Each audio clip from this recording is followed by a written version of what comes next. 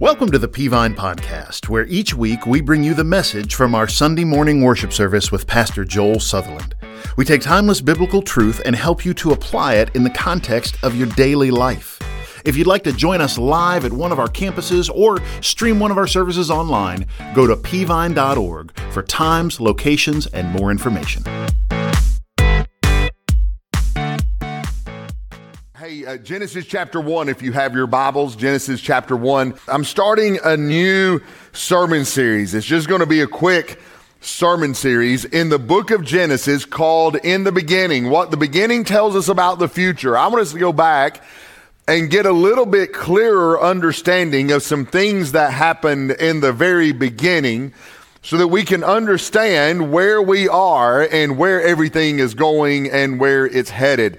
And so we're going to go back and just grab four quick, easy sermons out of Genesis to help us get a maybe clearer understanding and picture of today.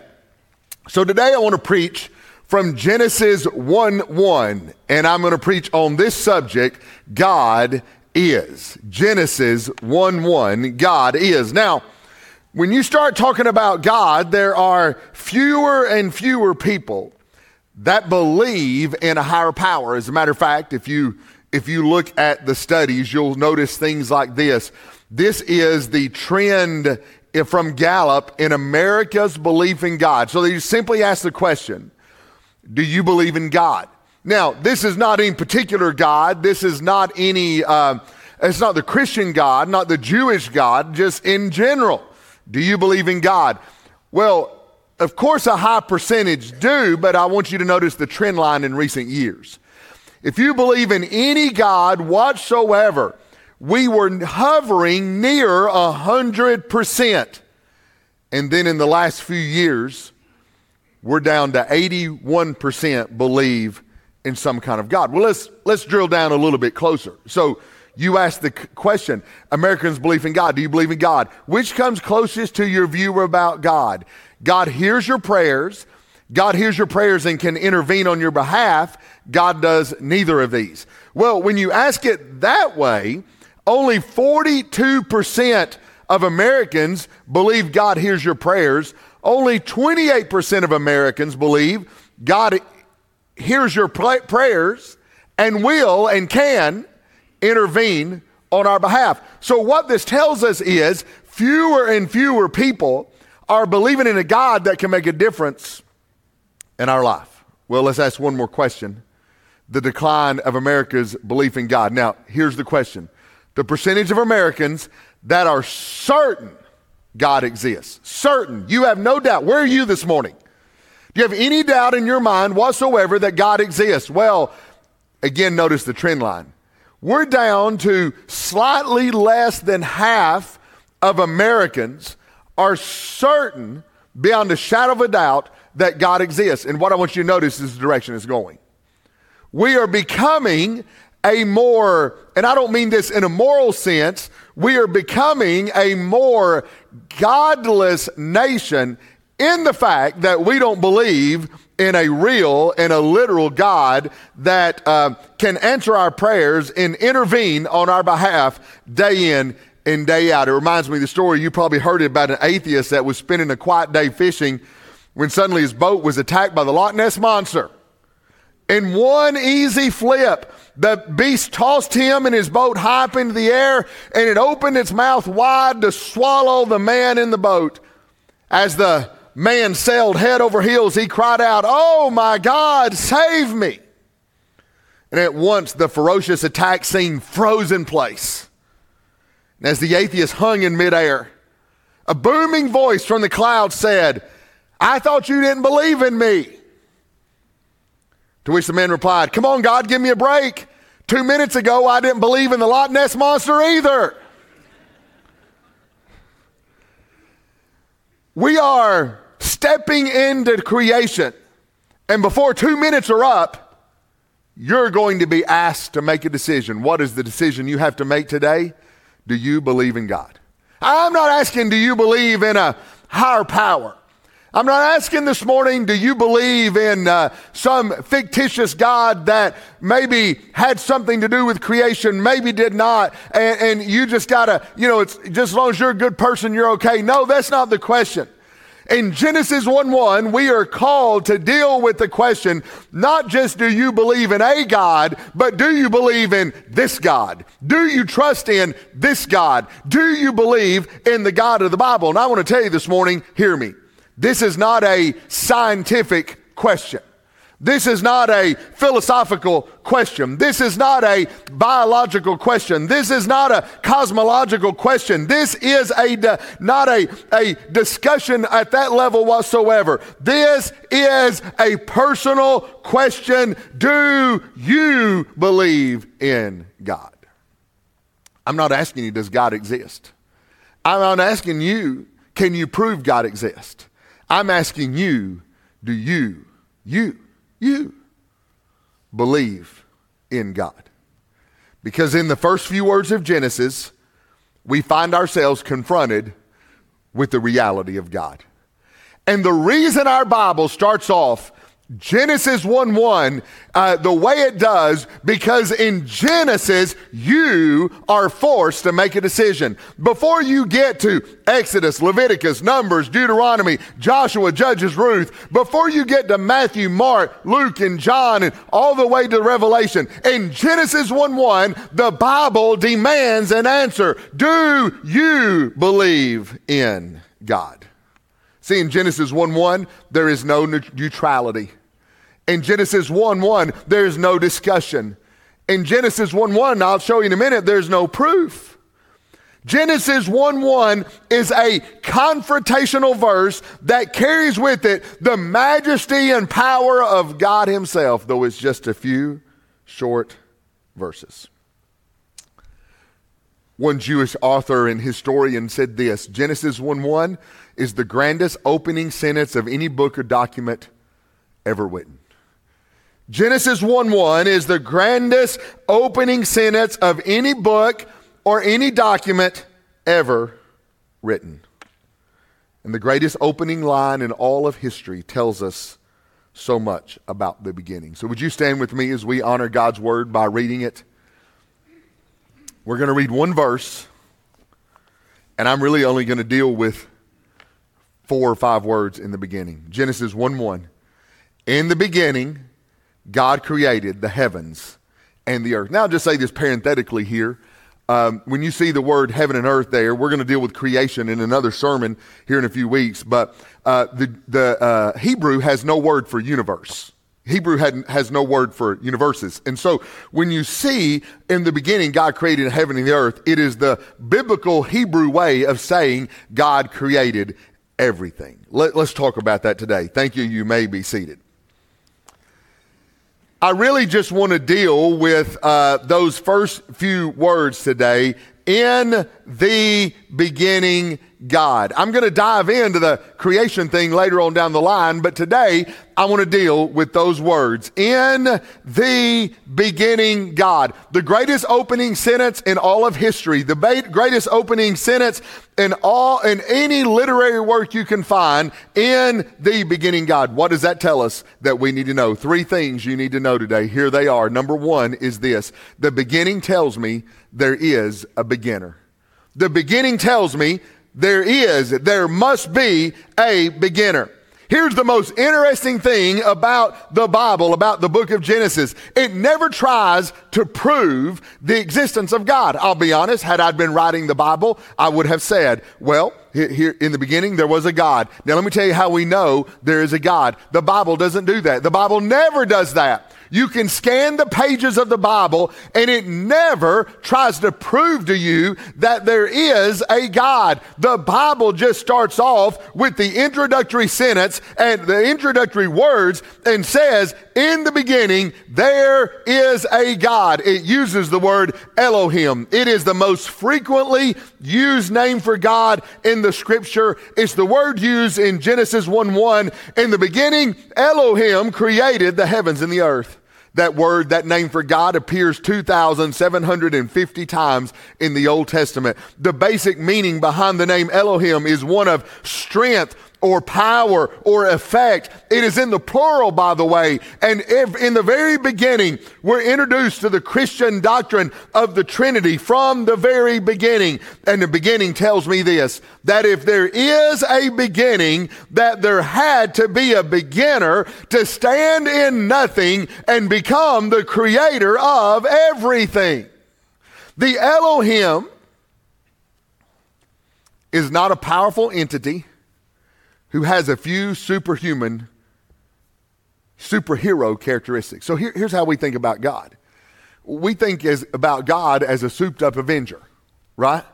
Like he's a man who's got all the power of Iron Man and Spider-Man and whatever man all rolled up into one. And we tend to think of God as a souped up avenger. He's got a lot of superhero qualities about him. Listen, that is never how God or Jesus is described in the Bible. The Bible would describe Jesus or God as all power. It would describe him as creator. It would describe him as the beginning. It is so much power that God stepped into absolutely nothing and from nothing created everything. And here's what the Bible does.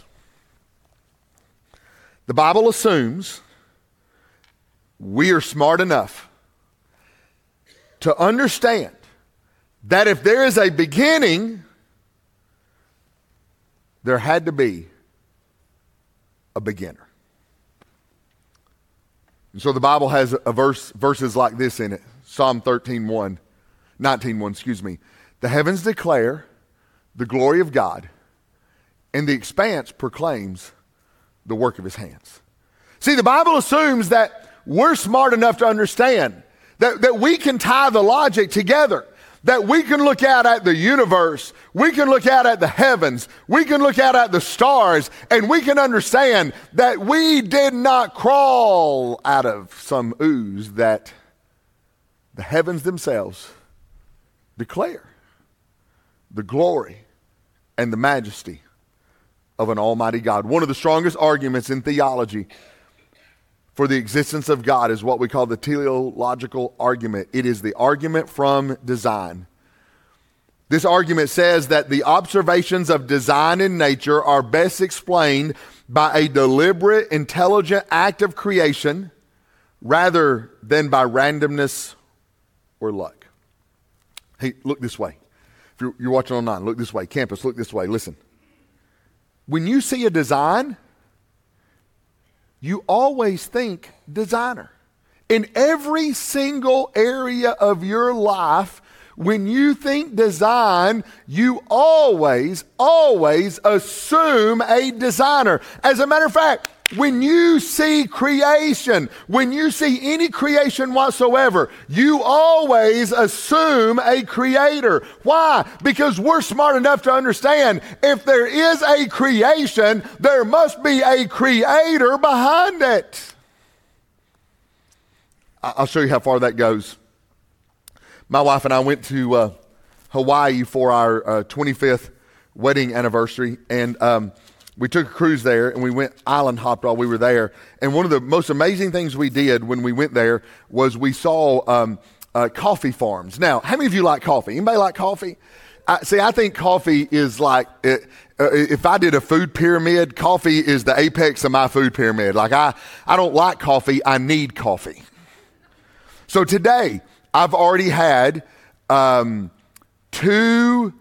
16-ounce cups and 1 Starbucks slightly larger than that Daniel brings me every morning on the way in. And I will drink more. As soon as I leave this building, I'll walk out there to our own coffee and pour another coffee cup. So I'm a little jittery when the day's over. That's me. I just need coffee. I need a lot of coffee. My wife and I make, we love percolator coffee, and we make it on a percolator, on a stove at home, and we drink the entire pot. Why? Because I like coffee. I need coffee. It's a food group for me. But I didn't know. I've been reading a lot lately about coffee shortages around the world. Coffee trees are not getting the whatever. And I'll be honest, I'll put that right up there with end of the world stuff with me. Like, I need coffee. If coffee runs out, I need Jesus to come immediately. I'm done. I need coffee. We went to Hawaii. By the way, I still take Starbucks gift cards. Somebody gave me a Starbucks gift card Friday night. I promise you, if you want to give your preacher something, please do not have a Starbucks gift card laying around your house saying, I don't know what I'm going to do with that. I don't drink coffee. I'm here, people. I'm here. We went to Hawaii, and we did a tour of a coffee farm. I had no idea. I had no idea the complexity of coffee. As a matter of fact, I think I got a little graph up here for you to show you 15 steps to coffee from bean to cup. Like I had no idea. I had no idea that, and look, I have questions. Like, who's the first guy that did this? Like, where did this come from? Like, because the first thing you do, you have got to plant coffee trees. Now, you may not know this, but coffee is a cherry. And like this bean right here, this ain't what's growing on the tree. This is not a peanut in the ground. It is the pit of a coffee cherry. And so then you have to harvest and pick these cherries. And if you watch them do it, it's an amazing. Then they got to sort and select because they only use certain coffee beans. They have to be so ripe. And then they've got to get the pulp. Now here's where I start going, how weird is this? They have to take the cherry pulp away from the green seed that's in the middle of that. And then they ferment all of that. And then they take the coffee pits or the seeds in the middle, and they put them through a drying process to get the moisture somewhere between 9 and 13% left in the bean. And then they store them, and then they mill them, and then they cup and distribute. It goes on and on. They got to roast them down the line somewhere. I'm saying to you, it is complex. And some of y'all are like, I can't believe you pay $3 for a cup of coffee. I can't believe it only costs $3. Like, who did this? I mean, who is the guy that's sitting around one day and said, I tell you what we ought to do. We ought to take that cherry right there, and we ought to take that stuff out of it. We ought to take that bean. Hey, because coffee's been around a long time. And here's what we ought to do. We ought to get the moisture down in that bean to about 9-10%. What do you think about that? Is that a good idea to you? Is that a good idea? And then what we ought to do is roast it, maybe even put some flavors in it when we roast it, and then we're going to roast it, and we're going, no. But listen, you know what? When I see the creation of a cup of coffee, you know what I understand? That when I see the creation of a cup of coffee, there had to be a creator somewhere along the way. When I see the design of something as simple as a cup of coffee, I understand there has to be a designer somewhere along the way. How in the world can we look at the expanse of the universe and see the beginning in Genesis 1:1 and deny that there is a beginner in Genesis 1:1? How in the world do I look at the stars and say it just happened to be? How do I look at the planets and say it just happened to be? Hey, how do I look at the human body and say, well, it just happened to be? When I don't think I could wish myself a cup of coffee, how in the world do I think? Listen, I don't think that I could sit around staring at a coffee cherry tree for 1 billion years and suddenly a cup of coffee would make itself. And you know how ridiculous that is. How does a human being sit around, look at the universe and our bodies and say with 1 billion years of time, that just happened to be? You say, well, very smart people don't believe in God. No, that's not the case. Can I tell you this? A belief in God, a non-belief in God is never an intellectual issue, never. Because intellect says there has to be a creator, there has to be a designer.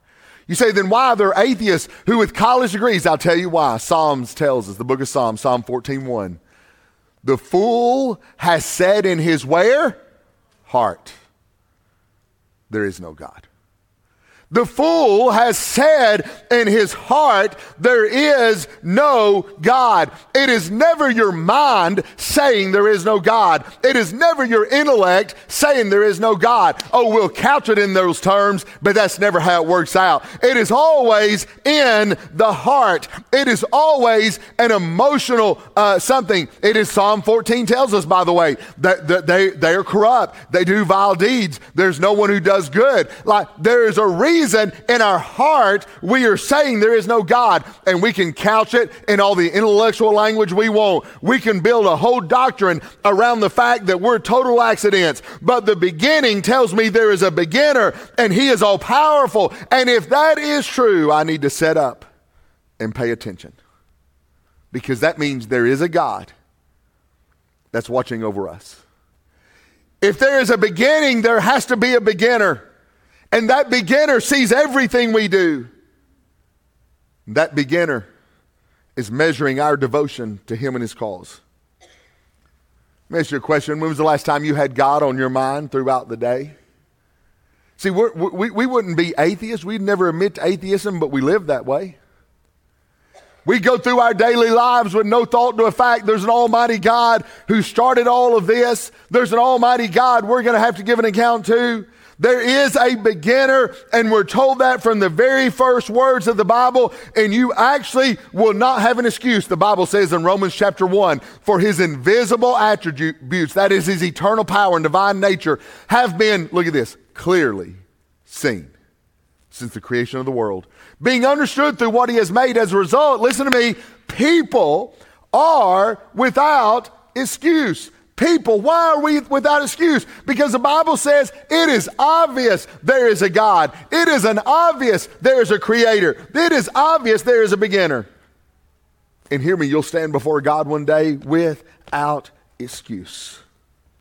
For the one who's creator of all, you'll give an account of your life. How's that going for you? I mean, day by day, is the creator on your mind at all?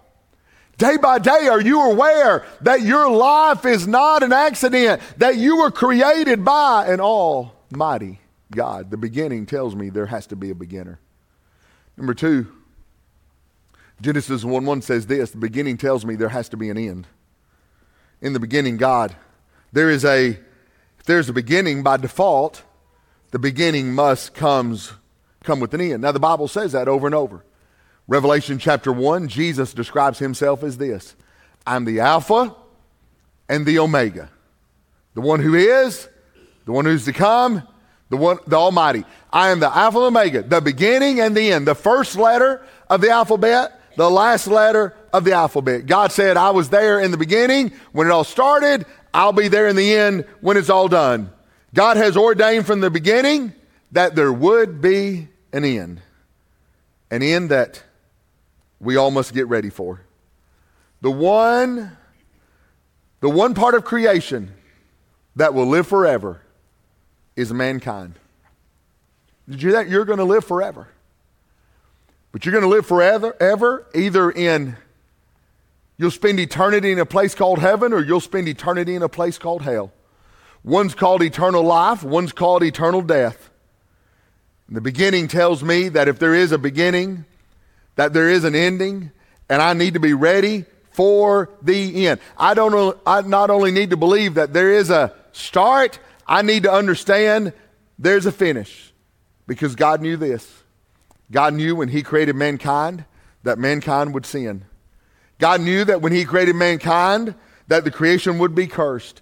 God knew when he created mankind that he'd have to redeem us for us to have any chance at life. God knew when he created us that it would cost him his son. God knew that when he created us, some would receive him and some would not. And every person born must immediately contend with this question: what happens when I die? Every person that is born must contend with the question, what happens when I die? You're going to die. I'm going to die. And to determine the answer to that question, it helps me to understand this question: how did I get here? I mean, what you believe about this question determines what you believe about this question. How did I get here? Why? The beginning tells me there's an end coming. If my beginning was without design or designer, if my beginning was without creation or creator, If I crawled out of some primordial ooze, then my ending will be the same. However, if my beginning was by a creator, if my beginning was by a designer, it stands to reason that I'll be facing the same creator at the end. And if I know a reckoning is coming, I'm more apt to prepare for the end. I'll prove it to you. Sometimes I put up too many stats, but I tried to cull through these, but some of these I just found fascinating. Did you know the average tax rate in America is about 14.5%? Over $1 trillion is paid in individual income taxes each year. Billionaires pay 23% of the earnings in tax, and the top 1% account for almost 40% of the total tax bill. The bottom 50% have an average tax rate of 4%. That means the average American, get this, will spend 11 hours working on their taxes every year. The federal tax code, which was 400 pages long in 1913, is now over 70,000 pages. Americans now spend 7.6 billion hours a year grappling with all the deductions and loopholes. And it takes three, that's the equivalent of 3.8 million skilled workers working full-time year-round just to handle the paperwork. By this measure, the tax compliance industry is 6 times larger than the car manufacturing industry. An incredible 82% of taxpayers are so flummoxed about they pay for help. Some 60% hire an accountant or tax preparer. Another 22% use software. And this is the funniest thing, I'm done. The Economist points out that even the head of the Internal Revenue Service, Douglas Shulman, gets someone else to do his taxes. The head of the IRS says, man, this thing is so complicated, I can't even do it myself. Now, why do we go through all of that trouble to get our taxes done? I'll tell you why. Because every April 15th, a reckoning comes. Every April 15th, a deadline comes. That if I don't have my taxes done, there will be consequences. If I don't have this prepared, there will be consequences. So we go through all of that trouble, all of those hours, all of those expenses, because we know every April 15th, a reckoning is coming. Listen to me, church. If we do all of that for our taxes, Genesis 1:1 tells me this: a reckoning is coming. If there is a beginning, there is an end. And one day I will stand before the Creator and have my reckoning. Romans 14:12 tells us this: so then each one of us will give an account of himself to God. Each one of us will give an account of himself to God. This morning, are you ready to give an account of yourself to God? Are you ready to give an account for your soul? Are you ready to give an account for your salvation? Are you ready to give an account of your daily living? Are you ready to give an account on why you won't let go of that sin in your life? Are you ready to give an account on why you won't restore that relationship in your life? Are you ready to give an account for that bitterness that you're holding on into your life? Are you ready to give an account for why you've not obeyed the word of God? I want to ask you a question. If your reckoning came today, if the end came today for you, is this the condition you want to stand before God in? If your reckoning was today, is your soul right with God? If your reckoning came today, is your life right with God? Your reckoning is coming. My reckoning is coming. All of our reckoning is coming. Are you ready? The beginning tells me there's an end. The beginning tells me there's a beginner. Number 3, we learn from this. The beginning tells me there is a purpose. What do you mean, preacher? If there's a grand designer, there must be a grand design for all of creation. God did not step into nothing to make all of this for us just to occupy space. God created you with an ultimate purpose in life. What is that purpose? Well, a lawyer asked Jesus that question in Matthew 22. Let me tell you what Jesus said.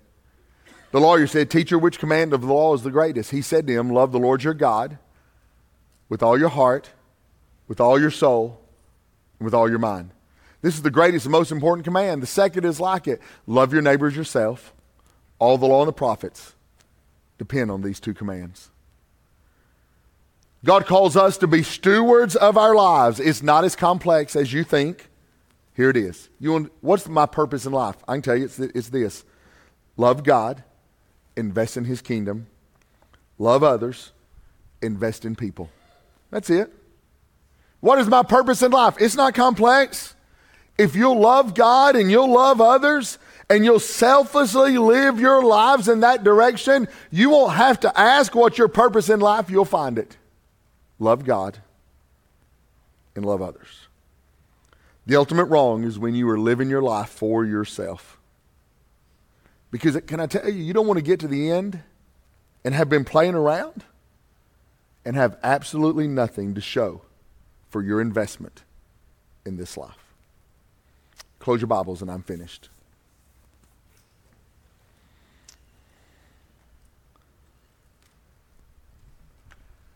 The guy on the screen's name is Percival. He lives in the Philippines. He's a graphic artist. He has been collecting toys from various fast food chains since he was just 5 years old. Now he's 50. He's 50. He holds the Guinness's record for the most fast food toys in the world. He has over 20,000 of them. Percival has held the record for the largest collection of fast food toys since 2014. At the time, he had 10,000 unique items, but he's been consolidating and building, and now it's over 20,000. He said as a child, he loved fast food toys. He played with them like anybody else. But then he realized he was very meticulous and kept them in great condition. And over the years, he just started collecting them all. McDonald's, Burger King. The Philippines has a restaurant called Jollibee that he collects them from. And he compares the excitement of adding a new toy to his collection to experiencing Christmas morning as a kid. So, here's Percival in the midst of his 20,000 toys. He's over 50 years old. And you know what he has to show for it? 20,000 pieces of junk. 20,000 trinkets. I don't want to get to the end of my life and my purpose have been the collection of trinkets. But that's where so many of us are headed today. Are we going to be any better when we stand before God? We going to have anything in our hands to show for it? Are we going to have anything in our hands to hand to God besides a bunch of junk and stuff that doesn't matter? It'll take you building relationships here, impacting people here for the kingdom of God, and living your life for the cause of Christ. Stand with me around the room. God is. God is real. God is watching. God is keeping an account. And listen, God is coming. Are you ready to meet God? Would you bow your heads with me and close your eyes? Our pastors are coming. Listen, I want to ask you a question. Are you ready to meet God on Judgment Day? Are you ready for the end? If you're not ready to if you've never given your heart and life to Jesus, I want to tell you, you are not ready. You are not ready. I don't care if you're watching online or at a campus or at Rock Spring, wherever you may be, you are not ready. If you've never given your heart and life to Jesus, you aren't ready. You say, "Oh, preacher, I've been a good person." Doesn't count. We just read the verse. There's none good, no, not one. "Well, preacher, I've done some good things in my life." Doesn't matter. Good people don't go to heaven and bad people don't go to hell. People who've trusted in Jesus go to heaven, and people who haven't die and go to hell for eternity. Are you ready? God is. Are you ready to meet him? Our heads are bowed, eyes are closed. If you don't know Jesus as the Lord and Savior of your life, you can do that right now, right now. As the Spirit of God draws you, as the Spirit of God speaks to your heart, as that little palpitation you've got going on in your heart right now, that trepidation, that's the Spirit of God saying you need to be saved today. It's just as simple. The Bible says if you'll confess with your mouth the Lord Jesus and believe in your heart God raised him from the dead, you shall be saved. If you want to do that today, heads are bowed, eyes are closed, I'm going to invite you to do that right now. You can pray a prayer something like this. It's not the intent of your heart. It's not the words you say, but it's the intent of your heart that'll save you. Something like this. You want to be saved? I'll help you pray. You don't have to say these words, but something like this. Dear Lord Jesus, I know I'm a sinner and I can't save myself, but I believe that Christ died on the cross for my sins and rose again 3 days later. And so just now, I invite Christ into my life to save me, forgive me, give me a home in heaven. And I trust Jesus and Jesus alone. If your head's bowed, your eyes closed, no matter where you are, if you just prayed that prayer with me, here's what I want you to do in just a moment. Wherever you are, we're going to sing. There's a pastor down front. I want you to come take that pastor and say, hey, I just prayed to receive Jesus. You need to tell somebody today. Maybe you need to join our church. Come tell a pastor. Maybe you need to be baptized. Come tell a pastor. Come tell a pastor. They're up front. They're waiting for you. That's why they're looking your direction right now. They're waiting for you to come forward. You come. Get ready to meet an almighty God, because you will one day. Christians, are you ready to meet God? I mean, the question is pretty simple for all of us. The condition I am in today, am I ready to stand before an almighty God with what I have in my hands? See, too many of us have got a bunch of junk in our hands. We got a bunch of trinket in our hands. We've got things that don't matter in our hands. And it's time we invested our lives in the purpose for which God created us for. Loving God and living for him. Loving people and pointing them to him. That's our purpose in life. That's it. It's that simple. The room's filled with Christians, wherever you may be, that need to find your way to an altar and say, God, I want to live for the purpose from which I'm created. God, help me start today living that purpose. However God spoke to your heart, I want you to come. If you're online, Pastor Jeremy's got a word for you just now. Thank you, Pastor Joel, for that great message. I'm so excited about this brand new series called In the Beginning. As we looked at Genesis chapter 1 today, and Pastor Joel's points, we know there's a beginning, we know there's an end, and we know that we have purpose. In Scripture, throughout the entire Bible, God truly is writing your story. When we get to the New Testament and Jesus interjects himself into our story through the cross, it provides a way for us to have a relationship with God. As we continue to look at the book of Genesis and we see where Adam and Eve disobeyed God, that was the very beginning of sin. And since then, all of us have been born with sin in our life. We must be willing to admit that. We've got to believe that Jesus died on the cross, that he was buried dead in the tomb, and that he rose again on the third day. And then we confess him as our personal Lord and Savior, and we'll be saved. And maybe this morning, as Pastor Joel was preaching, you came to an understanding that you need a Savior. There's nothing you can do to fix your problem with sin. And maybe that's the decision that God is calling you to make it this morning. If that's you, in the quietness of this moment, tell God this: Lord, I know that I'm a sinner. I'm so sorry for my sin. I believe that Jesus died on the cross, that he was buried, and that he rose again on the third day. And Lord, right now, I trust you to come into my heart, take away my sin, and be my Savior. Lord, I give my life to you in Jesus' name.